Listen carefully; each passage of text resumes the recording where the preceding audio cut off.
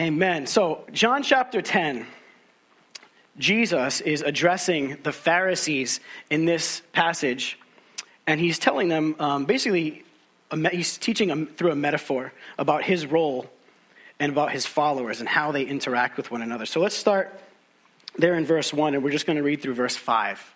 John 10, 1 through 5. It says this, and these are Jesus' words. "Very truly I tell you, Pharisees, anyone who does not enter the sheep pen by the gate, but climbs in by some other way, is a thief and a robber. The one who enters by the gate is the shepherd of the sheep. The gatekeeper opens the gate for him, and the sheep listen to his voice. He calls his own sheep by name, and he leads them out." Verse 4, "When he has brought out all his own, he goes on ahead of them, and his sheep follow him because they know his voice. But they will never follow a stranger. In fact, they will run away from him because they do not recognize a stranger's voice."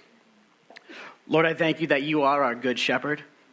I know that you have specific intention and purpose for each one of us. And I pray, Father, that you would help us this morning as we dive into your word and what it is that you're teaching us here. Help us to understand you on a deeper level.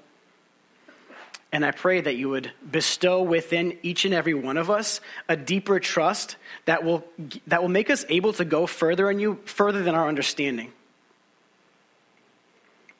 Lead us deeper in you today. We thank you, Jesus. In your name we pray. Amen.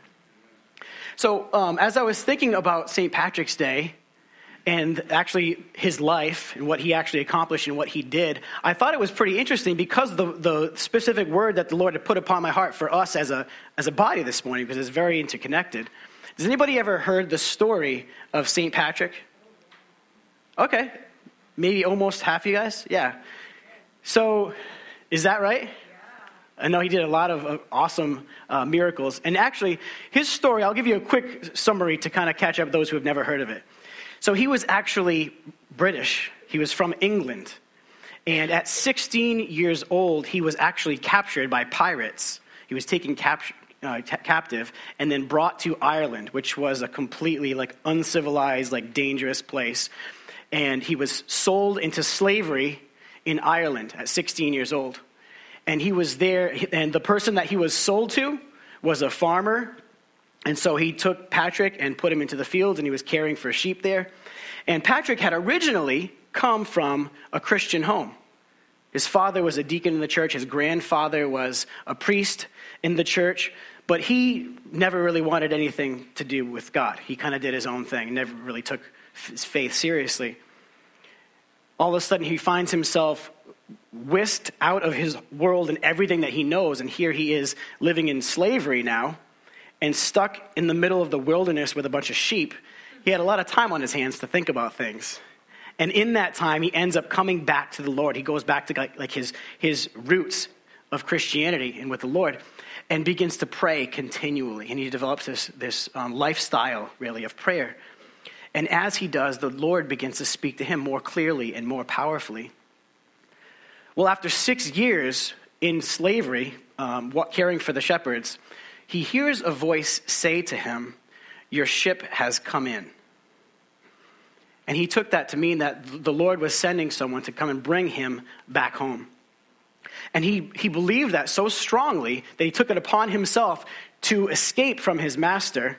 And he actually traveled 200 miles to the west coast of Ireland, to the coast, where he found there a ship that was being boarded. And he approached the shipmaster, gave him a little snippet of his story, and asked him for permission to board the ship. At which point, after 200 miles of traveling on foot, undercover, because if he had gotten caught, he would have been brought right back to his master with severe punishment, right? He goes to the shipmaster and asks for permission to board and gets rejected. That shipmaster did not want that on his hands if he were to get caught giving sanctuary to a slave.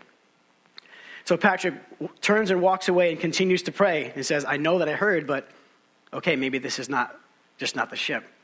And all of a sudden, the same person calls back to him and says, "Wait, come back. We'll take you." And they take him back to England, where he was received warmly, but it was very short-lived. While he was there, continuing to grow in the Lord, again he hears This was a dream. And in a dream, a voice said to him, it was the voice of Ireland saying, holy boy, come back to us, we need you. This is what the voice said to him. Come back to us, we need you. And so he understood that was the voice of the shepherd calling him back to the very place where he was forced to go, and then God freed him. And now God is saying, now I want you to willingly go. And I want you to go and share the gospel. And so he did. He trained for the ministry. He ended up going and preaching for a period of 29 years, preaching the gospel of Jesus Christ into what Ireland was, a completely pagan nation, polytheistic. They worshiped air, they worshiped water, they worshiped the earth. And he went into this society and transformed that country in the name of Jesus Christ and did amazing things. And when you think about just the vastness of what he accomplished, and how it all happened because he followed the voice of the Good Shepherd, that serves for us as a demonstration of God's greater purpose for every one of us in all things, in all circumstances that don't necessarily add up in our mind. It doesn't seem logical, but when the voice speaks and we follow, the plans begin to unfold. One step at a time, it begins to make sense. And God's purpose is revealed. And at the heart of that purpose is always one or two things. Purpose of growing us deeper in him. And the purpose of growing others deeper through our lives. All the external circumstances that it takes to accomplish that purpose don't matter nearly as much as what's happening in here, because this is what it is all about. He's always at work within us. But in order for us to go deeper in him, it requires trust. We have to not just hear the voice, but be sheep that Jesus is talking about in John chapter 10 that follow. It's one thing to hear, it's another to follow. See, trust and faith are very interconnected. They're very close. But there is a slight difference. Trust is more of a verb. So I call trust faith in practice. See, belief is one thing. I believe something. But trust is the behavior that comes out of the belief. I think about the Israelites as they're standing before the Philistines and the giant Goliath, and they're having this standoff. And Israel as a nation, they say they believed in God. They knew that he was their sovereign God. They believed that the land they were living in was the promised land. That's where they belonged. It belongs to them because God gave it to them. That's their right. They believed this. But they believed God right up until the battlefield lines. And that's about as far as they believed because their trust didn't follow the belief. And we all know that David came in. Young David came out of the shepherd fields to give lunch to his brothers. And when he sees what's going on, he doesn't even think about it. He says, "What? You're standing against the people of God? Like this one man mocking God? He's not mocking us. He's mocking God. How dare he?" And for him, it wasn't even a thought process. He's like, let me go shut this guy down now and end this today. Because his trust went beyond what he understood. He knew that God is sovereign, and that's all he needed to know. And so that trust lunged him forward right into that threat, and it ended very quickly. Because when trust moves us forward, the Lord is able to take over. The Lord is able to do what he wants us to do. He wants us to be able to trust in him. Because our trust is always directed at someone or at something. And for the nation of Israel at that time, their trust was more in their own abilities. I'm not so sure how this is going to play out, so I'm afraid of taking one more step forward. I can't quite go that far. I'll go right up to the line, and I can see them, but I don't trust God enough to go at them and then through it. He's calling us to the deeper things. And Jesus reminds us here in John chapter 10 that he is the good shepherd. He calls us out by name, and he leads us to the green pastures. He's leading us to places of provision, of protection. But yet when we follow him, provision and protection, the goodness of God is not always what we perceive, because we don't always acknowledge it. We don't recognize it for what it is. See, his provision comes in different forms, comes through different means. We don't always see his complete plan. We don't always understand. We know his voice, but it doesn't say we understand what it's saying or even where it's leading us, but we know the voice. We know the voice. And the challenge for us now is to move forward following that voice even when it doesn't make sense. Oftentimes, this brings us to a place where it just of utter wonder. What is God doing here? Why do I have to go through this again today? Why has this not ended? Where are we even going? How is this helpful to me or to anybody? It doesn't make sense. We wonder. But understanding is not necessary to just trust and follow. But understanding will eventually follow our trust and obedience. He wants us to trust. He wants to deepen us. Verse 3 says that he calls his own sheep by name and he leads them out. And as he's leading us, he's taking us on a journey. He doesn't lead us out and then say, okay, now sit. He's taking us places. He doesn't keep us in the same place for too long because he's always working, doing something within us, moving within us. And so if we aren't going anywhere, there's nothing, no stirring happening, there's nothing here. If we feel stuck or lost, we have to question whether or not we're actually following his leadership. And not just hearing it, but taking the initiative on our part, the initiative that belongs to us, to follow his leadership. He wants us to follow in absolute wonder, because that's where the rubber hits the road. We know that we're trusting God when it doesn't make sense, but we're following anyway. He wants us to come to this place. Proverbs 3:5-6 says this: trust in the Lord with all your heart and lean not on your own understanding. In all your ways submit to him, and he will make your paths straight. For a sheep who are not following, there's one of these two factors at play from Proverbs chapter 3, 5, and 6. It says, in all your ways submit to him, and he will make your paths straight. See, this unwillingness to submit, that requires a change of heart. Our heart is in the wrong place. And this is something where we have to actually question, are we in the right flock? If I'm not willing to follow, am I where I think I am? The other factor for the sheep that's not following is this: the trust factor. Trust in the Lord, lean not on your own understanding. And trust is something that develops with time and intentionality. It's leaning on what God says beyond what my understanding says. But then verse 4 says this. Verse 4 of John 10 says, when he has brought out all of his own, he goes on ahead of them, and his sheep follow him because they know his voice.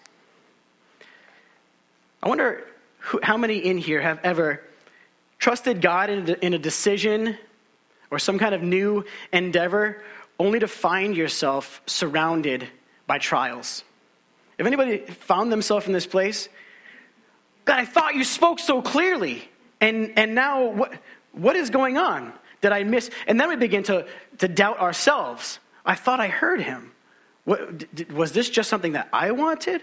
Now we question ourselves, we question God, we question our faith. Now everything is kind of throws us into this whirlwind. Well, in the meantime, the Lord is trying to use it all to develop our trust even deeper. He wants to bring us to the deeper things of God. But sometimes when we follow that voice, it feels almost like it was like a setup.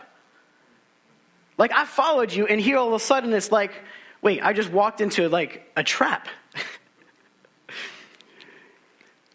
Are there any here who have ever participated, I'm wondering, in some of those team building events or activities that companies and businesses will do? Yeah, you guys have. We're all about that. There are actually professionals that this is what they do for a living. What they do is they host teams, business coworkers, and they have these events where they put on trainings to bring groups of people together for the purpose of building connection, building trust with one another. And Jeff Ashby is a man who is involved in this team building training type of stuff. And this is what he says: the best way to get to know somebody is to immerse yourself with them for a period of days in a stressful environment. And so what they do is they take these groups of people into challenging and sometimes even extreme environments in order to stretch them, not just individually, but as a unit. They stretch them as a group together. There's one trainer that he takes these teams of people out into the western United States, into the canyons for 11-day excursions. And so what he does, he takes these untrained people from the office corporate world, takes them into the canyons in the middle of winter for a period of 11 days where they are literally left there in survival mode. Now, he's with them to help them along the way, but they're also chipping through ice in mud puddles for their drinking water. They got shortened days, the little daylight because of the winter, and they're hiking through the canyons in the freezing cold temperatures. How many think we should do that for as a Graceway trip sometime? Yeah, there we go. Oh, is that that's the first step? The 5K is leading to that. You know, a couple years down the road, yeah. 5K comes first. So check this out. Studies show that that we trust people that we know or that we like even more than we trust qualified professionals. We would rather go to friends than experts. One study that was actually done in a hospital, it looked at the nurses, and what they found was the nurses that wanted a second opinion on their patient's diagnosis, most of them went to their colleagues that they felt most comfortable with instead of going to the experts in the field. That's like semi-dangerous right there. But knowing one another just highlights the fact that knowing one another is the key to trust, which is why teams of people are led into these extreme conditions for extended period of time, not 1 or 2 days, because we can kind of hold our own and just kind of keep people at the surface for a few days. But after a certain period of time, the real us, the real emotions, the real feeling begins to come out. The real you shows through. See, meeting occasionally for short interactions with one another or the Lord, short, inconsistent interaction, it just maintains surface level relationships. It doesn't go any deeper. Shallow experience results in shallow relationship. And in order to build trust, we have to get to a point, this is one of the things that is said about these team building trainings. In order to build trust, you have to get to the point where you disagree with one another on an emotional level. We're not just coming together and having a conversation and yesing one another. We're actually engaging in the places where we disagree, we have different points of view, and not just here, but here. Things that we really strongly feel. We get to that point, and now the disagreement is accelerated by adversity, and now the real person shines out. When you're together with somebody for a significant amount of time, in these cases 11 days, 10 days, and you're facing challenges together, the real inner you comes to the surface, and people get to know one another on this deeper level. And then we wonder why we hear the voice, and then weeks or months later say, what happened? Why does everything feel like it's such a struggle? Why is this such a challenge? The Lord is trying to build trust. He's trying to grow us deeper with Him, bringing us to the core of ourselves, bringing us to our limits so that He can show where He takes over and proves Himself to us and who He really is.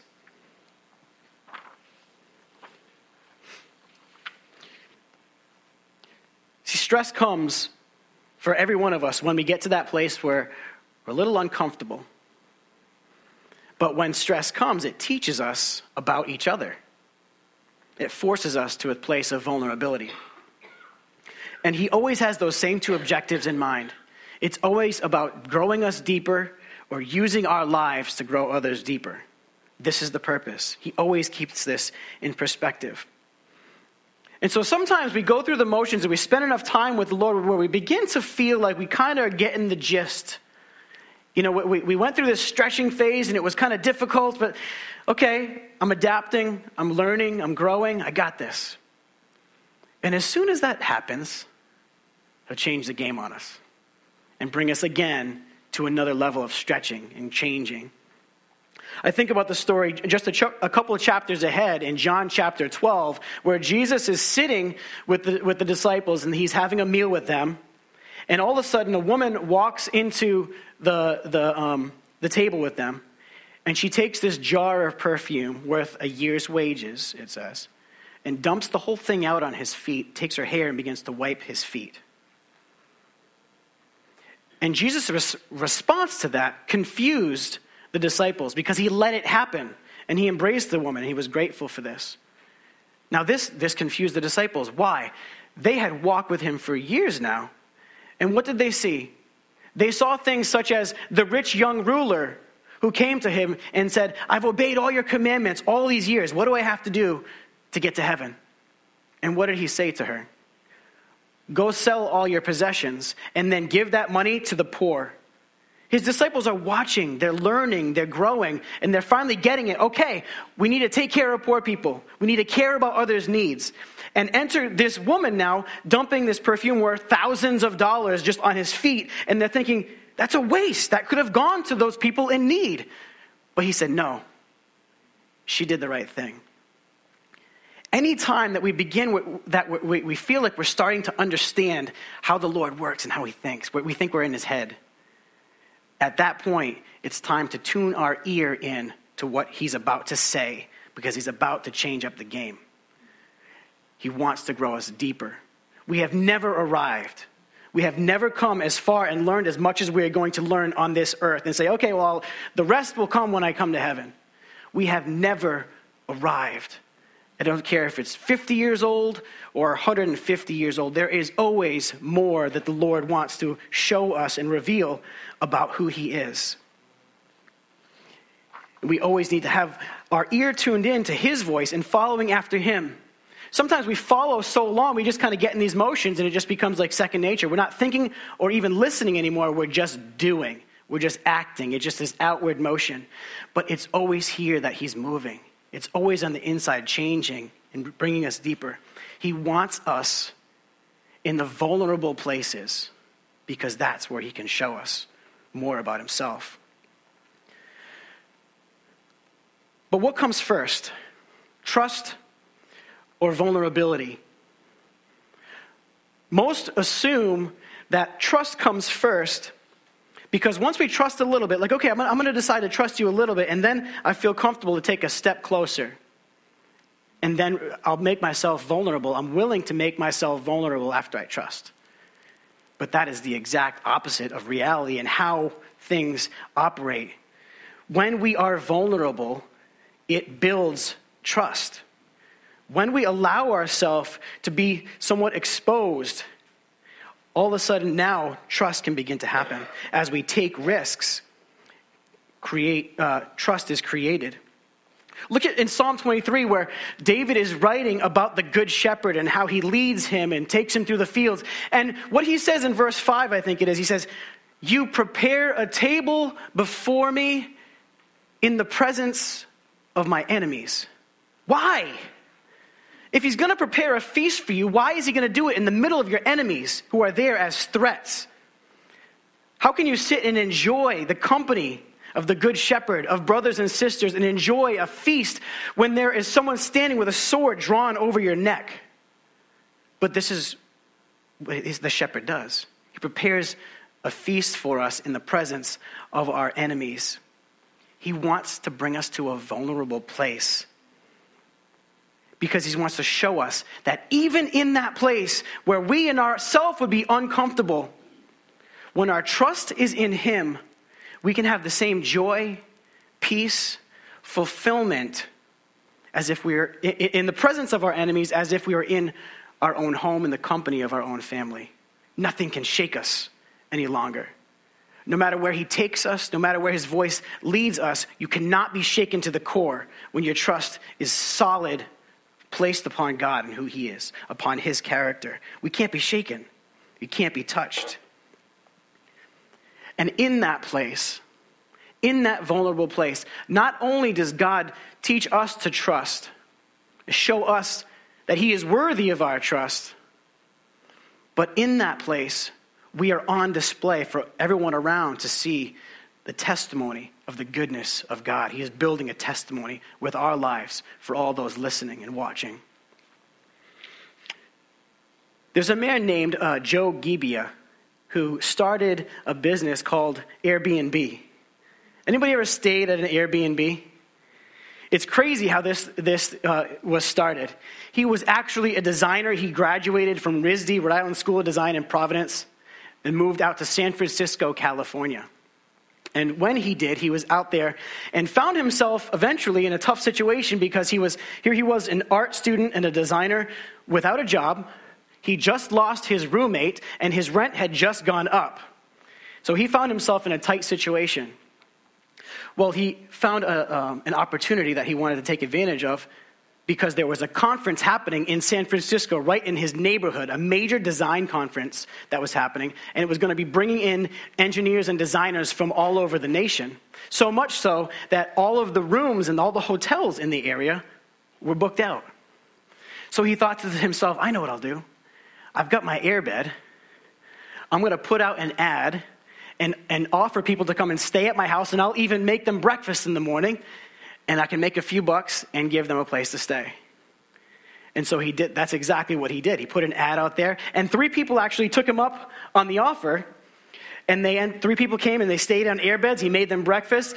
And at first he was incredibly nervous because he's like, these are complete strangers coming in. I don't know them from a hole in the wall. Anybody could have read this ad and showed up at my front door knocking on it and then asked to sleep in my living room. Anybody from anywhere in the world. So he was nervous about this, of course. He was making himself vulnerable. But what he found was with these 3 people as they came in, and he's cooking for them, they're enjoying meals together. He drove them, took them around town, and they're hanging out together. And after the conference ended and they left and he shut the door and locked the door, he's like, what just happened? This could be a thing. And so he took his idea and he actually went and pitched it to venture capitalists to see if he can kind of get some funds. And he's like, I got a great idea. We're going to get people to open their homes all over the world to complete strangers, and they'll come and they'll have experiences together. And of course, it got shot right down. He was going to be opening their doors to complete strangers, but eventually he found a way, and it began to happen with such success that now, tonight, any given night, 2 million people around the world will be using an Airbnb. 2 million people. This guy is worth over $3 billion at this point because he opened his door to let somebody in. So here's the interesting thing about this too. They put pictures and things of the host's homes to give you a picture of what it is you're going to be staying in, where you're going to be staying for the few days. They're trying to be a little bit vulnerable so that guests will say, okay, I know what I'm walking into. But after a guest leaves from their stay, they need to give a review. So they give a review about their host to tell them how was their experience. How was the host? How was the home? How was the food? All these things. And so they do. They leave these reviews. And what Joe found is this. When they're trying to build trust so more people will be willing to use the service, if they have testimonies, 3 testimonies or less, it doesn't touch the trust. It doesn't touch that factor. But the magic happens when there are 10 testimonials or more. The trust skyrockets and it goes through the roof because people have heard these testimonials about these places and they say, that's where I want to go. And the difference that it makes is astounding. Jesus said to us in John 15, He said, I don't call you servants. I call you friends. Everything that I learned from my Father, I have made known to you. He has made himself completely transparent and vulnerable to us. Everything that he knows, everything that the Father showed him, he told us. He didn't hold anything back.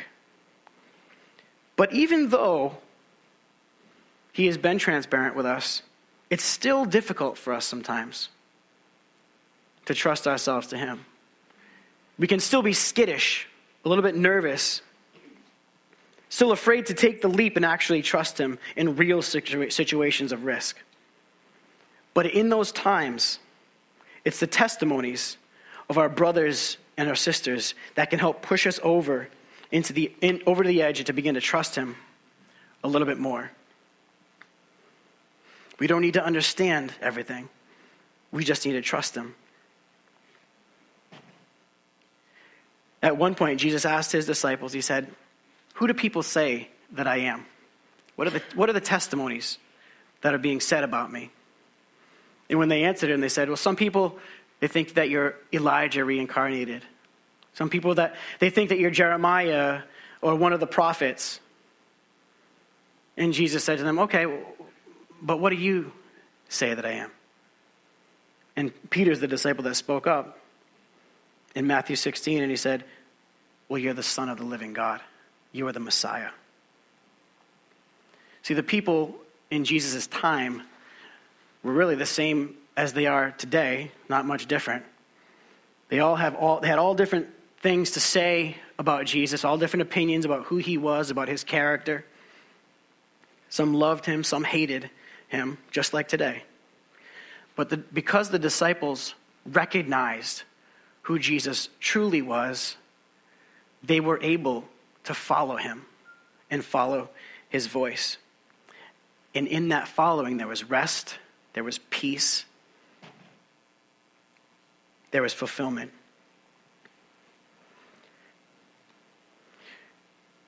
So for every person, any given person trying to trust someone, there's two different traits that we look for. Some of us look for one, others of us look for the other traits.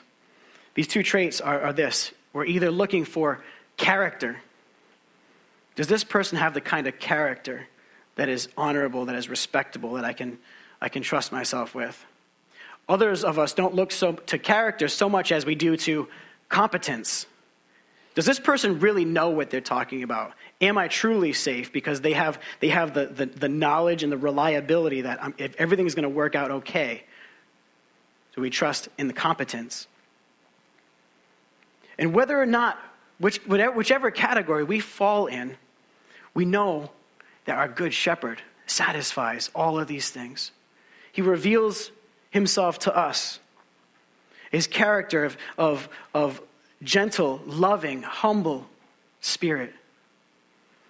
And at the same time, a reliable, trustworthy, steadfast God who has the power to lead us through to success in every circumstance. But he's only able to lead us to that success as we follow his lead. Because he doesn't drag us there. He leads us there. And every person who is willing to follow his leadership and submit to him will experience the success and the victory that he's going to. Because his destination doesn't change. The only thing that can change is if we are willing to follow or if we're going to stay at a distance and keep away. That's the only part that we play in it. It just comes down to willingness to follow. As we work towards closing here, I want to read this scripture from 2 Timothy. You might want to jot this down. 2 Timothy 1 verse 7, where it says here that God has not given us a spirit of fear. The spirit that God has given us is one of power, of love, and sound mind. See, following God and obeying his will, it can be motivated by all different kinds of factors. It can be motivated by love and trust because we believe for the best and because we want to be with him, we're going to follow willingly. But that's not always the case. Following his voice, being obedient, can also be motivated out of fear.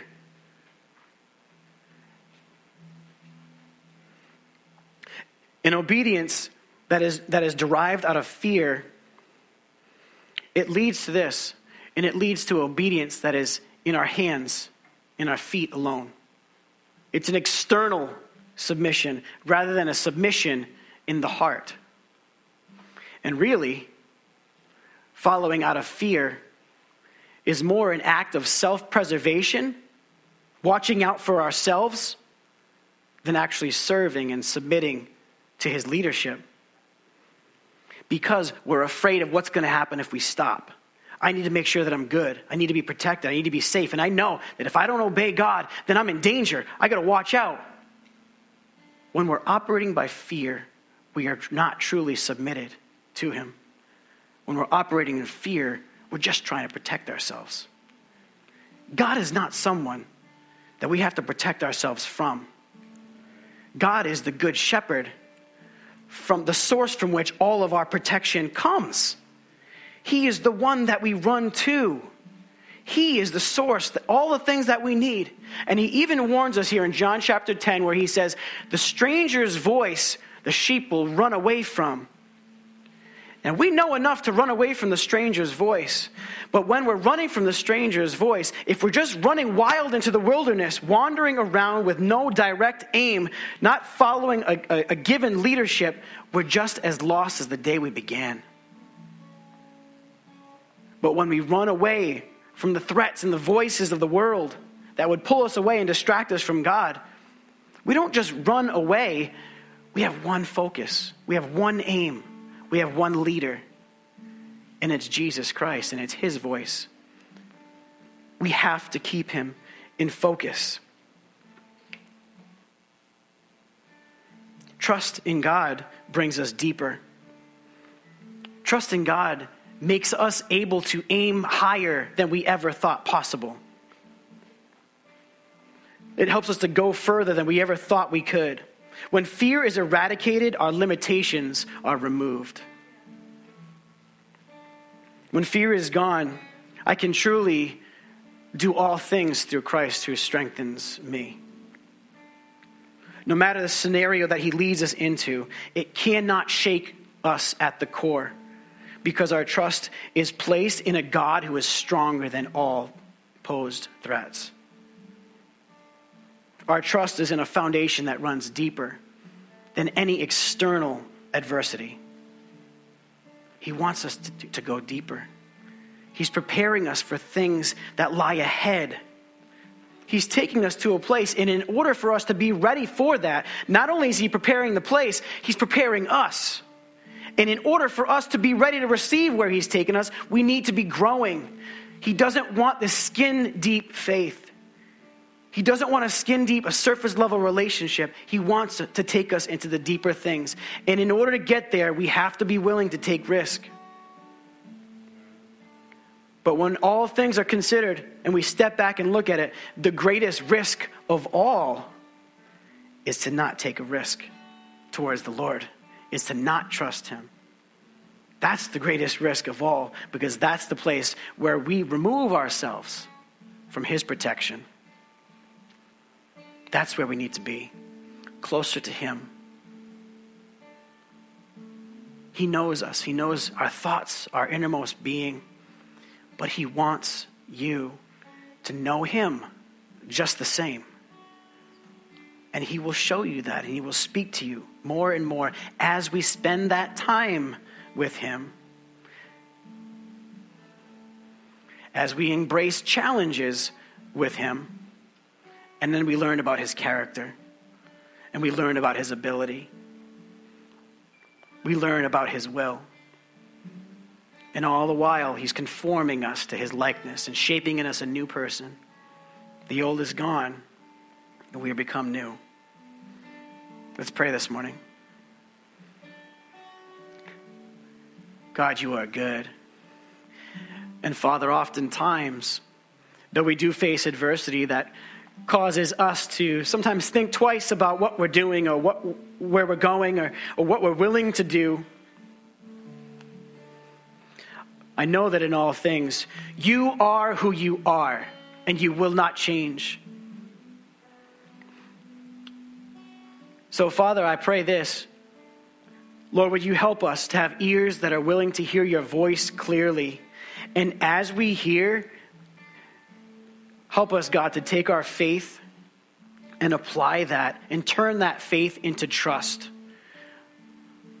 Help us, Lord Jesus, not to just be people of faith, but to be people that follow, people that move with you.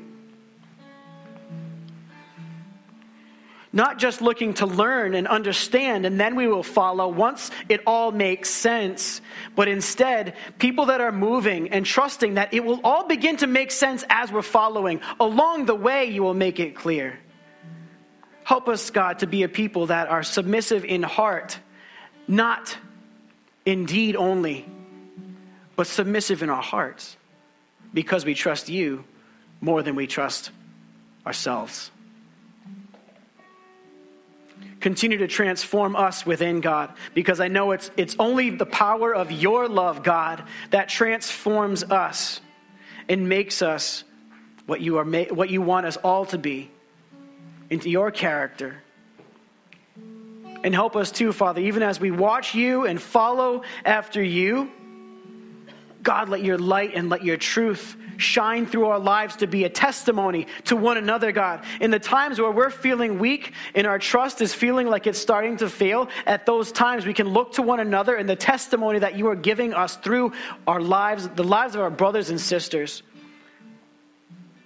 Help us, Father, to give that testimony to one another and even to the lost who have yet to know you. May they see your power and goodness and love through our lives, Jesus.